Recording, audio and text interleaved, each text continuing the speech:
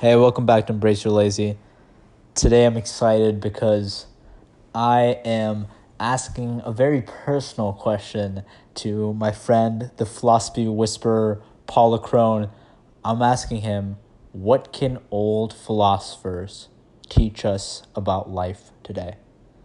I hope you enjoy. All right, Paul. So the reason I wanted to have you on the podcast here is you're a little bit of a philosopher whisperer for me, and right now I'm struggling a little bit, with the coronavirus and figuring out like who I want to be and what I want to write. And a lot of people are telling me to look at like old philosophers, but really my question to you is, what can old philosophers teach us about today, about our lives? Like, aren't they just too removed from it? That's a great question. What can you learn from old philosophers? Why should you bother reading old books written more than 100 years ago? Well, well, this is the test that I like to put myself in is okay. Well, the book test is if it's a book that stood the test of time, if people are still talking about it 100 years, 500 years, 1,000 years, really, with the Stoics, if they're still talking about those books, they're worth reading just by default.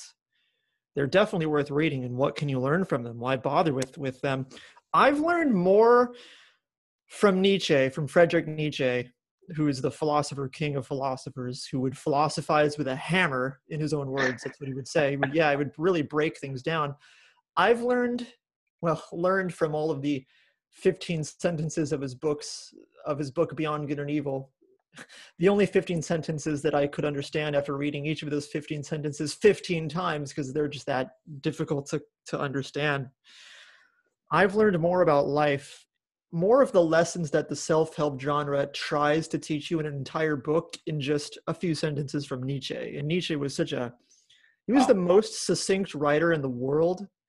And you can just get so much from reading him. And I've been reading his autobiography, actually, which is called, I hope I have this word right, Ecce, I don't know, I think it's Latin, Ecce Homo. It's his autobiography, and he talks about the books that he wrote, and he talks about his philosophy, which I am definitely no expert in. I am a student who's figuring this all out myself. And there's this wonderful piece in this book, which I would love to share with you, if you so please. Yeah, that'd be great. Sure. So first, I'll give you some context. So there is a book by Nietzsche called Schopenhauer as Educator, and Brain Pickings has this great article about that, which I highly recommend anybody to get into, where he outlines his philosophy for, but it's pretty much his self-help philosophy and what that is, and how it is that one can be themselves, and how difficult it is to be yourself, because the self-help world kind of portrays being yourself as this whimsical thing, but it's really, really hard, because a lot of that has to do with having courage and admitting to yourself your deepest truths. And so in Nietzsche's autobiography, he says this is one of my favorite combinations of sentences of all time, and it rhymes, which is really cool. How much truth can a spirit bear? How much truth can a spirit dare? That became for me more and more the real measure of value. Error is not blindness. Error is cowardice. Every acquisition, every step forward in knowledge is the result of courage. Every single step forward you've ever made in your life is from courage. You can have all the information in the world. If you're not courageous, you're not going to be able to do anything with it. Interesting. So, but okay, so I'm no philosopher whisperer. Is he basically what he's trying to say in that is that we need courage in our lives to face the truth of who we are? Is that what he's trying to say in that part? I think you're absolutely right. You do need courage to face who you really are. And I know you've read a little bit of Jung, and Jung understood that within each personality is what he would call the shadow. And to really know yourself, you have to be able to combine the worst parts of yourself. And Nietzsche also wrote later, I think it was in Beyond Good and Evil, the great epochs of our life come when we transform our evil qualities into our good qualities. And the best way that I can illustrate that is by this hypothetical example. Let's say you're in a meeting and you're doodling in the meeting, and the boss says, Okay. "Stop doodling." Okay, Like you're supposed to pay attention to the meeting. What if the boss said, okay, hey, you're really good at doodling, you're really good at drawing. Can you illustrate, can you visualize value? Can you draw this boring point Mm, up on the whiteboard in a way that's fun? Okay, now you've been able to take that evil quality, quote unquote, and now it's a good quality. So I could be wrong about that, but that's just the way that I see it. And so, yeah, it does take courage to admit to yourself that you have these parts of your personality that the superego / society at large might deem unnecessary, or your shadow is this like is the great. most. Yeah.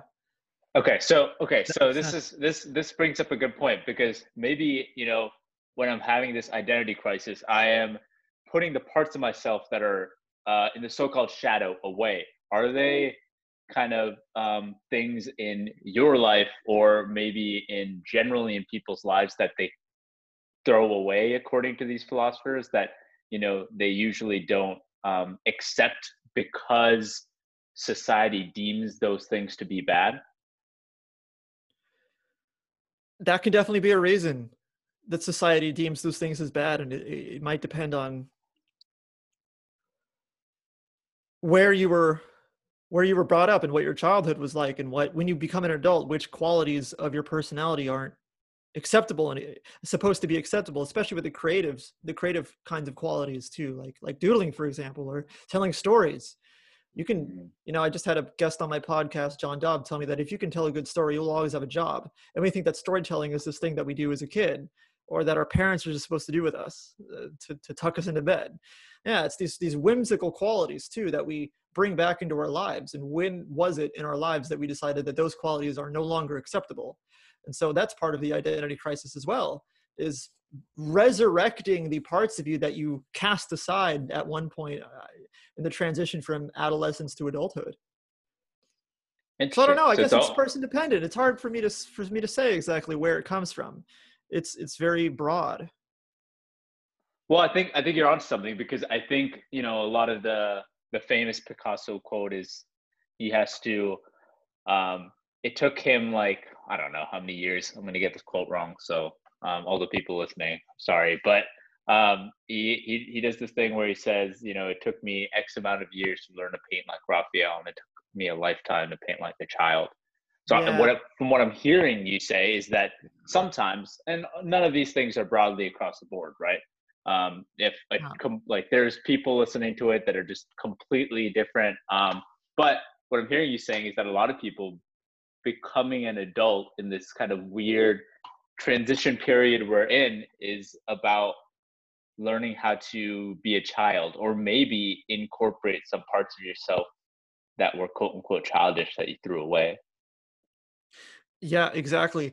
Exactly. And when you mentioned that Picasso quote, I immediately thought of writing.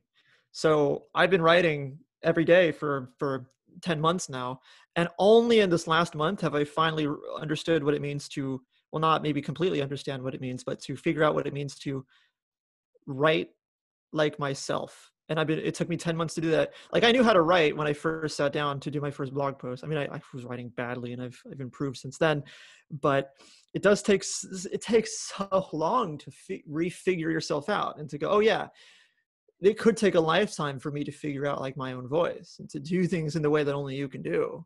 And with writing and with doing content creation and podcasting, or any sort of creative thing, so much of what you do at the beginning is heavily influenced from the people that you look up to, or at least it has been for me. And it's good to have those influences, but underneath those influences, you got to dig underneath those things and find Hmm. your voice, and find that little specter of light that's hiding underneath all of those piles of influences. It's a lot of digging, just a lot of digging. I call it dumpster diving. Like people say, oh, you write every day. Like, yeah, well, I'm also getting garbage out of my soul that's just manifest in bad writing. Like dumpster diving is what it is. You got to dumpster dive every day and cover your body in filth just to get to that little gem underneath everything else, that little Oh diamond. man, I love that. That's so fantastic. Oh, that's so great. I'm gonna start telling people writing's like dumpster diving. It's exactly what it's like. Yeah. Was there a time, like you said, you kind of felt like you're writing for yourself? Was there like a moment, or was how did you kind of know you're like, oh, this article or this sentence that I wrote was me? when it has nothing whatsoever to do with all of the popular stuff that I'm into. Like, no slight to self-development and productivity and all of that, but when it's a sentence that this is only I could have written the sentence with the quirkiness of my sense of humor. I've been drawing a little bit more on my blog too. When I've been doing things like that, that's when it feels like me. When it doesn't feel like a summarization, like I'm not opposed to book summaries and article summaries either, but I really like the writing that only I could do. The writing that would have gotten me in trouble in school. That's when I know that it's mine. Because I got in trouble in school so much because I didn't want to follow the rules. And so the great thing about blogging is that there are no rules. You got to create those rules yourself. Wow. And so that's when it feels like me. You know, well, there you go. There's an example of an evil quality, like not wanting to confine myself to rules of it's particular rules of writing when I was in school. Though it's good to, in an academic sense, you want to learn what that is. You got to impose structure. I'm in college and I've got to learn APA style to do psychology papers. I can't afford to do that. But with creative writing, there are grammatical rules you need to follow, of course, but the structure you can play around with. And if I'm playing around with structure and incepting humor into it, then that's when it feels like me, for sure. And I can play around with the subjects that I love, like self-development and minimalism and podcasting and talking to you, and add my own flair to it. That's interesting. I wonder, this all kind of brings it back too, because two things, right? So these philosophers are so good because they're writing for themselves. And, you could read it and they're like 60, 70, 80, even more years old. And they have written so much longer, but because they're writing like themselves, it stands the test of time, right? They're not writing like their trends. And also what I'm hearing is Nietzsche took his own advice because he was saying to do all these things. And it seems to me, and I'd like to hear your opinion about this, it seems to me like that comes out in his writing, that he is kind of himself and incorporating those sides of himself in his writing. Yeah, he definitely does. He definitely does follow his own advice. And what's so cool about his autobiography is that it's, as far as I can tell, I mean, I've only read one other book by him, so I could be totally wrong, is that he does outline his rules for his beliefs in what a productive, creative person should do. And he followed those beliefs. He said, this is fascinating. He said, and this is from his autobiography, sit as little as possible, credit no thought, not born in the open air and while moving freely about. And that's such a high bar. Like, you don't ever trust any thought you had while you were sitting. Okay. And so he basically wrote his most profound book, Thus Spoke Zarathustra, while he was walking. He said that every idea was just born from him taking these lonely walks through the woods, and that's where he got the visions for this book that he was working on. And in self-development nowadays, you hear the dangers of sitting, right? And so Nietzsche was talking about that hundreds of years ago. And he, like I said, he puts it in one sentence: sit as little as possible. And then he goes, you're making me think we should walk while doing this podcast. I have been thinking about doing some strange formats where I just take a hike through the woods and I just talk to people on the camera or something. But yeah, it'd be fun, like a walk and talk. Yeah, exactly. Walk and talk podcast. Yeah, that's interesting. Are there any other, I don't really know what the word practical means. Sometimes I get annoyed by the definition of practical, because people are like, oh, what's a practical takeaway I take from this? And the problem is a lot of the most deep thoughts aren't practical immediately. Exactly. Right? So, exactly. But I guess so practical is the wrong word, but were there any things that you read in Nietzsche or any of these kind of philosophers that you decided to apply to your life, or that kind of changed your opinion of your life? I'm so glad you said that it's hard to parse out the practical from the what might be called the esoteric, these old books. It's a little bit meta. The practical part is, well, you sit down with these books, especially with somebody by Nietzsche, something by Nietzsche. You sit down with a book written by somebody so damn smart, and you realize how little you know about your own motivations, your own drives. And what Nietzsche was doing with his philosophy was to construct a reevaluation of all values. And he opened Beyond Good and Evil by this amazing paragraph where he was telling the reader, when you read another philosopher, you have to understand what their motivations are. And you don't think about those things when you read a book. You just say, oh, it's a book. Cool. Like this will be helpful. But you don't really know what they're about, what that author is trying to get to. If they're trying to sell you something or if they're trying to make you believe a certain thing in a certain way. What Nietzsche really wants you to do is to investigate yourself. All good philosophers want you to investigate yourself primarily, and that's the courageous part that you need to do. So the practical takeaway from, you never see really 5 key takeaways from Nietzsche's Beyond Good and Evil on Twitter or whatever. It's always the surface level stuff, and understandable, because these books are really hard to understand for sure. And I'm no expert. It's really tough to get your head around. You can't just say, oh, I just read this powerful sentence from Nietzsche and now this is my summary on it. This doesn't work. You have to spend time with it. These aren't books that you can speed read. These are books that you challenge yourself with. It's really good to challenge yourself with maybe 2 or 3 really difficult books every so often, every couple of months. And that's what I like to do for sure. Again, and no slight to modern books. There's nothing wrong with them. But I do have a book called Be Fearless, which is, 200 pages long. And Nietzsche, as far as I can tell, wrote what that whole book, Be Fearless, is about in one sentence, which is the error is a lack of courage. Like, okay, yes, that's exactly right. Interesting. So it's almost like the meta aspect of it, not just the ideas, it makes you become a more slower, more thoughtful reader. And that helps you in other aspects of life that are not related to reading. That is absolutely true. Yes, that is absolutely true. It slows you down. Yeah. I like to think of these cognitive challenges. I like to think of the brain itself as like a form of a different kind of stomach. You need to slow your digestion down every once in a while, not eat so fast. Because if you're eating too fast, you're going to get a stomach ache. Oh, that's great. So the goal of this podcast now has changed.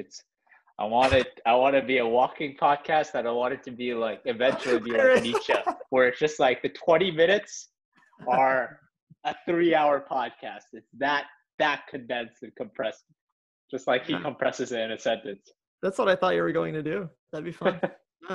Yeah. Are there any other? So you talked about Nietzsche a lot. Are there any other kind of philosophers that if people are listening want to read more about that they should look into? Yeah, I'm not too well versed on the other popular philosophers. Plato, Aristotle. I haven't read anything by them, actually. I have read Meditations by Marcus Aurelius. He's one of the bigger names in Stoicism. I've read that book twice. Right now, I'm just getting into the Bhagavad Gita. I hope I have that pronunciation right. Bhagavad Gita, yeah. Yeah. I'm getting into that. I just was reading it last night. I just read the first 2 chapters, and I thought that was interesting. And I haven't spent much time with that book, so I can't really talk about how I think about it so far because I'm so new to it. So yeah, it's just good to read time-tested books for sure. If I were to give another recommendation, let me take a quick glance. Yeah. Well, it's not that old. It's maybe 6 years old, but Search for Meaning, Viktor Frankl, he was a psychiatrist who survived Auschwitz. If you haven't read that book, what are you doing with your life? You need to go read it. I've read it twice. Please read it. It's one of the greatest books ever written. I had so many friends when I had so many friends tell me about that book because they know I like reading, they know I like that philosophy and about resiliency, all these sorts of things. They're like, what are you doing? How have you not read the book? So I guess one of the big takeaways from this is, if you haven't read Man's Search for Meaning, especially now, everyone talks about unprecedented times, and we're always living in unprecedented times, but it's just helpful, I think, seeing someone going through something so difficult in life and being able to have the courage to deal with it. And that book it's one of my favorites. Absolutely. I have 2 copies. I picked up. Wow. I have 2 copies. I forget how I got the second one. I think it was at a thrift bookstore, and it was for like $4. I've been meaning to just give it away to somebody who needs it. This is great, Paul. Now I have some food for thought for my question, because I know the answer is yes, but I also know that you've given me a lot of, like, again, the dirty word, practical things I could do to kind of look into who I want to become. And I think I'm at that stage in my life where I'm on the precipice between 2 different things. So this is really helpful. Thanks for coming on the show. that was a blast. First of all, that was incredibly fun. And second of all, please keep doing this. And I hope you can find some good guests. Yeah, that was fun, Pranav. Seriously. Thanks, Paul. I mean, I definitely learned a lot. I had a lot of fun talking to Paul. He always has a very unique take on stuff, so he really got me thinking. And actually, this is basically like every podcast I'm going to do, a selfish exercise, because I really was kind of struggling with the things that I talked to Paul about. So he really gave me a kind of different added perspective. You should definitely check out Paul. He's always insightful. He's always interesting. You can check out his stuff at penguinlatte.blog. He also has a podcast that you can get anywhere you get podcasts. It's called The Penguin Latte Podcast. And if you like me, you want to listen to more of my podcasts, you want to hang out with me and get a weekly newsletter from me, definitely sign up for my newsletter as well. It's called embraceyourlazy.com. And then you can click subscribe. So I'm going to be having more of these podcasts, more essays, more stuff, more conversations. So I hope you hang on. Embrace Your Lazy is restarting. Hey, so basically, Ritesh, the reason I had you on the podcast is as I am getting busier reading your newsletter, I'm realizing that play is like really an interesting concept and important and powerful. But as you know, all of us, including me, have all these things to do. I have to really justify it in my mind. So I really wanted to have you here to basically ask you, in your opinion, why is play powerful? Why is play profound? Hey, thanks for having me over first and foremost, because like this is my absolute first time I've ever been on a podcast, right? So this is Right. number one podcast number one. Yoo-hoo! Nice. I got you. I got you fresh. That's good. Yeah.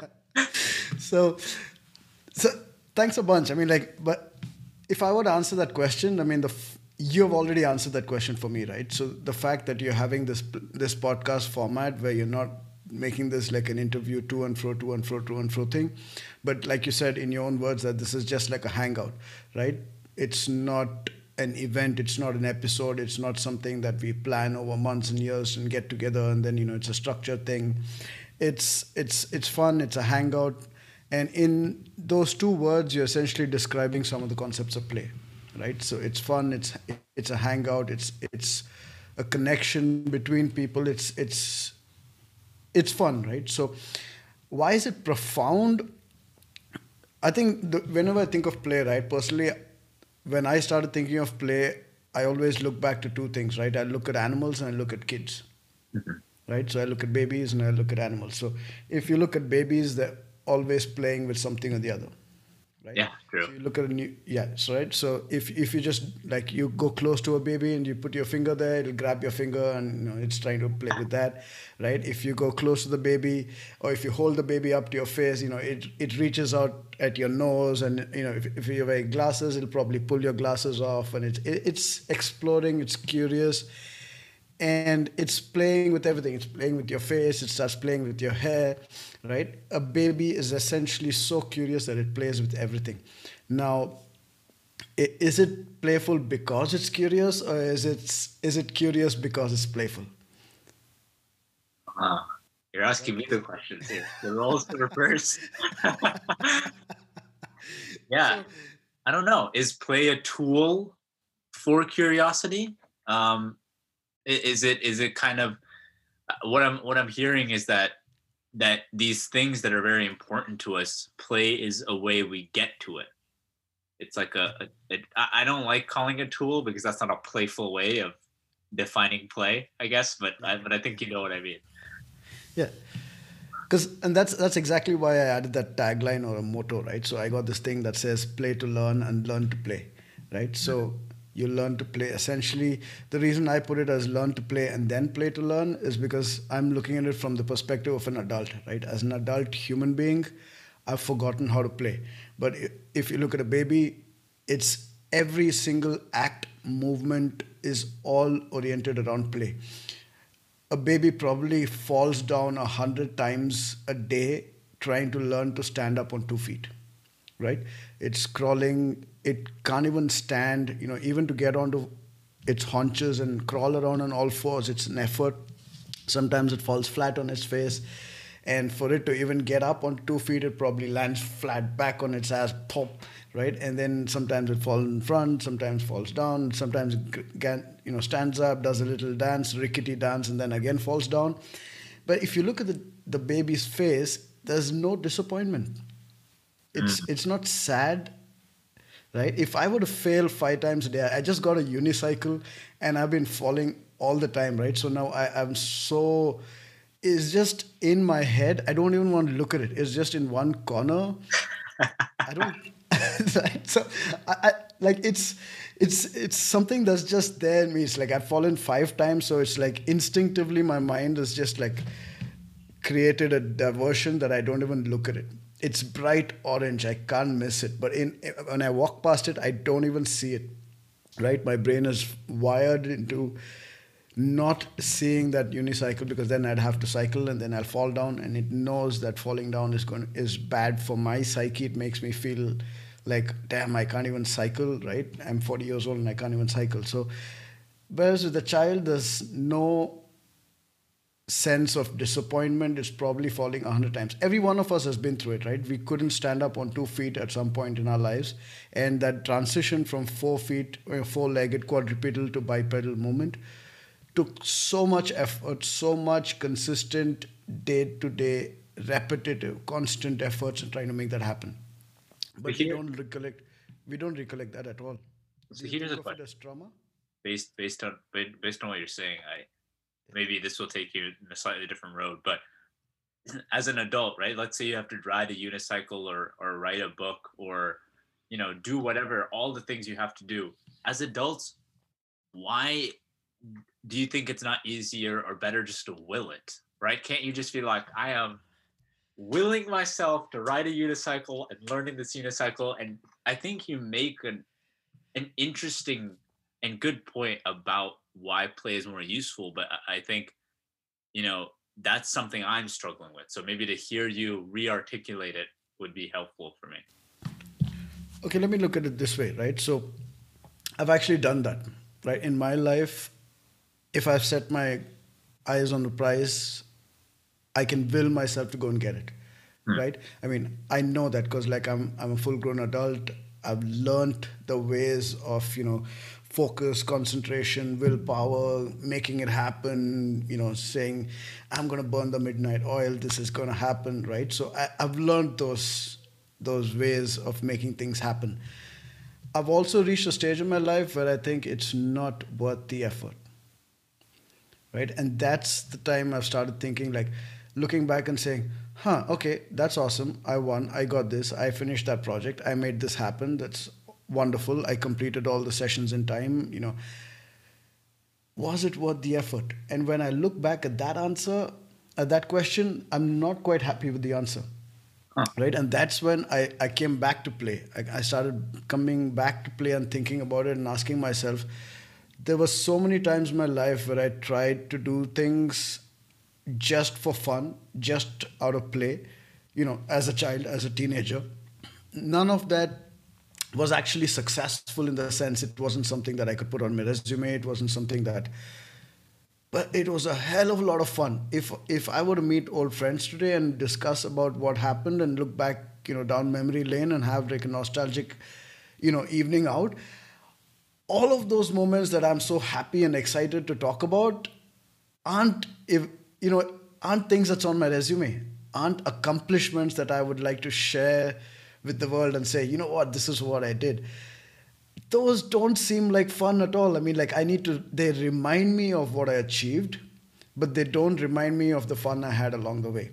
And if they do, the amount of pain that I had along the way as equates to the fun, I mean, the ratio is way off. Interesting. So here's another thing that's related to that point, I think. So writing is very difficult for me, right? And I think you're right. I actually, that's such a good point, because I really do think in all the moments of my life, And even in a specific task like writing, my favorite stuff often comes out through a state of play, right?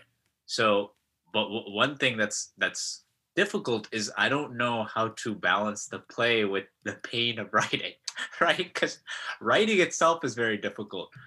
So do you think is it like you said with the baby situation, that if you're truly embodying play, the disappointment and the pain, it's just part of the process, but you don't feel it? Or are they kind of two separate things, that there is a willing part and there is a part that is only play? Let me know if you don't understand the question, by the way. It's an exploration that I'm still diving into at this point of time, because the truth is I can't claim to have any of the answers with a subject like this, right? So the truth is, Yeah. every question that you ask me is an exploration, is you're opening up a new avenue, a new rabbit hole for me to dive down into. And that's what I love the most about this subject, because like I can't think of a single person who can claim to be an expert on this subject. You're other than exploring a play child. with play, basically. Yeah, yeah, absolutely. On brand as always. Yeah, yeah. And the only person who can claim to be an expert at this is a child itself, right? Yeah. Like, and every time I need answers like this, I look down at the kittens around me. Like, so I have a whole bunch. I think I'm surrounded by some 12 kittens at this point of time. So they're all in different stages of growth. So some of them are like really tiny. Some of them are just been born. Some of them are like, teenagers.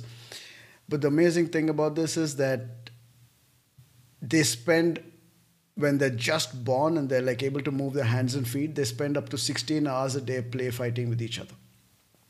So out of 24 hours in a day, they spend practically 16 hours a day play fighting with each other. The same cat, when it becomes an adult, spends close to 16 hours sleeping, right? So the ratio completely changes from playing constantly physically with oneself, with one's environment, with the animals around, with its own siblings. With, I just drop a piece of string and they're playing with that, they're playing with the plants, they're playing with something else, to essentially not playing at all, right? And that's the same, similar to what happens with us as adults. And if I would think about, like, can you give me an example of your question? I mean, like, how would you, do you have any specific example which I could like tackle at this point in time? Yeah.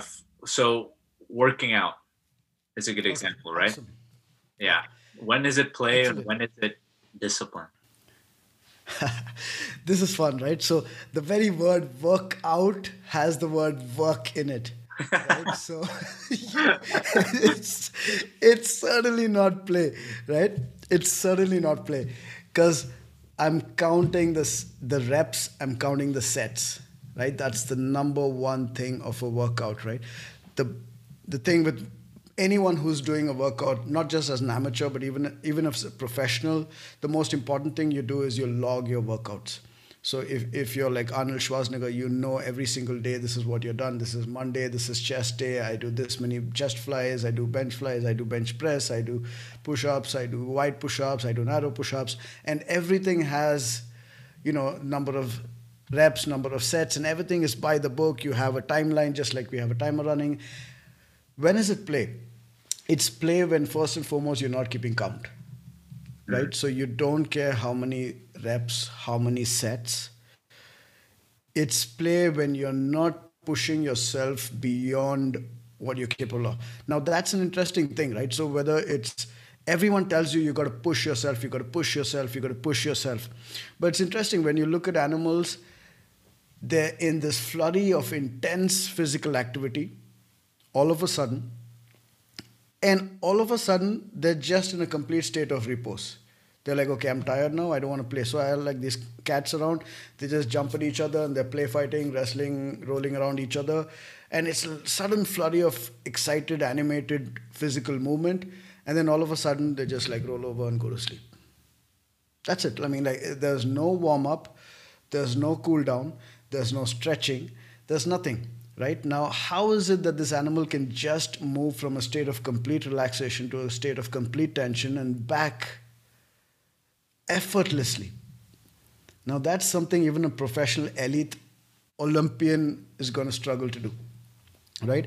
And each one of these animals is an elite Olympian in its own class, right? A cat is going to be capable of climbing up a tree no matter what, right? I've seen my pregnant cat with a litter of 5 babies inside her effortlessly climb up the tree, do everything that it does, even when she wasn't pregnant, right until the time that she actually delivers the baby. How is it that every single animal can stay in this state of elite physical fitness without ever working out? Have you ever seen an animal work out? No, of course not. Exactly, right? So, what do they do instead? They play. They play fight, they play hunt, they play run. So it's not that it's a predator or a prey. So sometimes one cat chases the other cat, so one is running away and one is running towards. Sometimes when they're fighting, one is dominant and one is submissive, right? And then they reverse roles. So essentially an animal, sometimes they're hunting, they're just chasing a bee or a fly, and then they'll play hunting, they're crawling slowly towards that animal and then they lunge at it quickly.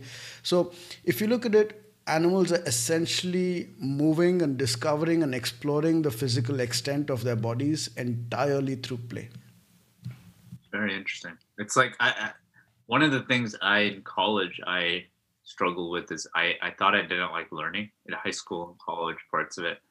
And now that you're saying this, I think, and we're similar, right? With embrace your lazy and the whole that lazy philosophy and play, it's very similar. But I think what I did is I found the play in learning.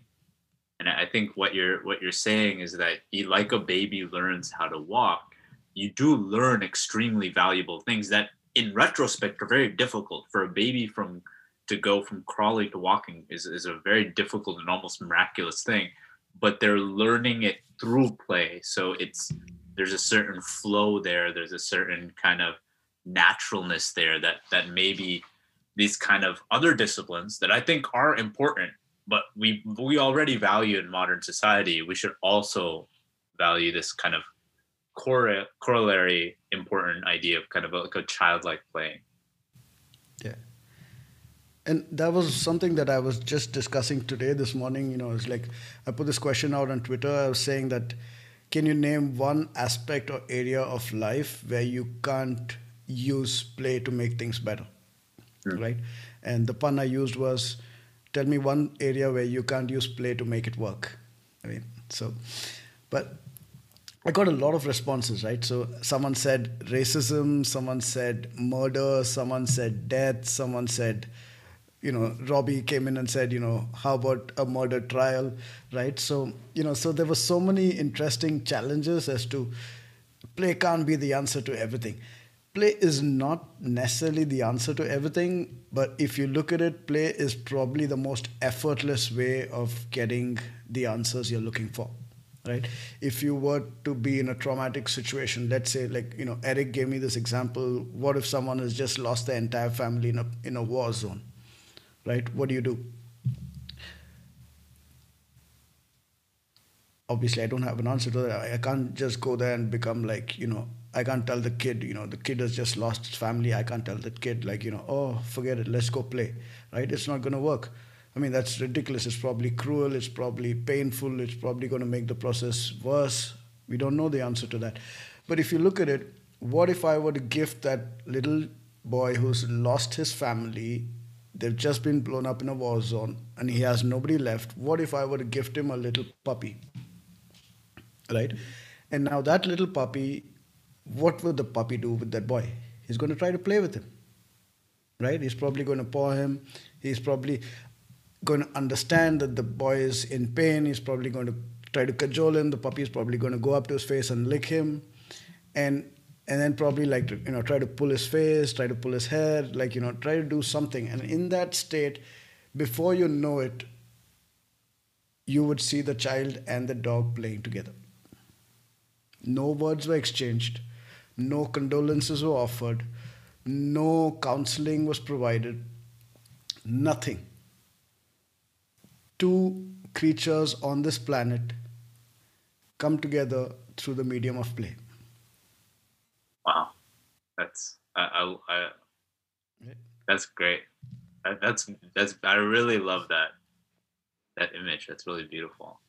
We have only a minute left. I want to talk to you for another hour, but that, in a way, that is the point, right? The fact that, you know, these kind of, like you said, this podcast is a little bit of is like play, and it's also like you get a taste for kind of what you're about and what this idea of play is about, so they can explore more in your writing and newsletter. But I think that idea, that is something that's very important to what I've been dealing with, as I've been kind of limping around parts of this kind of lockdown and struggling, that this idea that play seems like something extra, but really it's what you're saying is it's very life affirming, and it's a panacea to the pain, right? It makes, maybe it won't solve the pain, but it gives you the ability to see the world and work with the world in a way that makes the pain easier. So that was great. Thanks Ritesh, for coming on the podcast.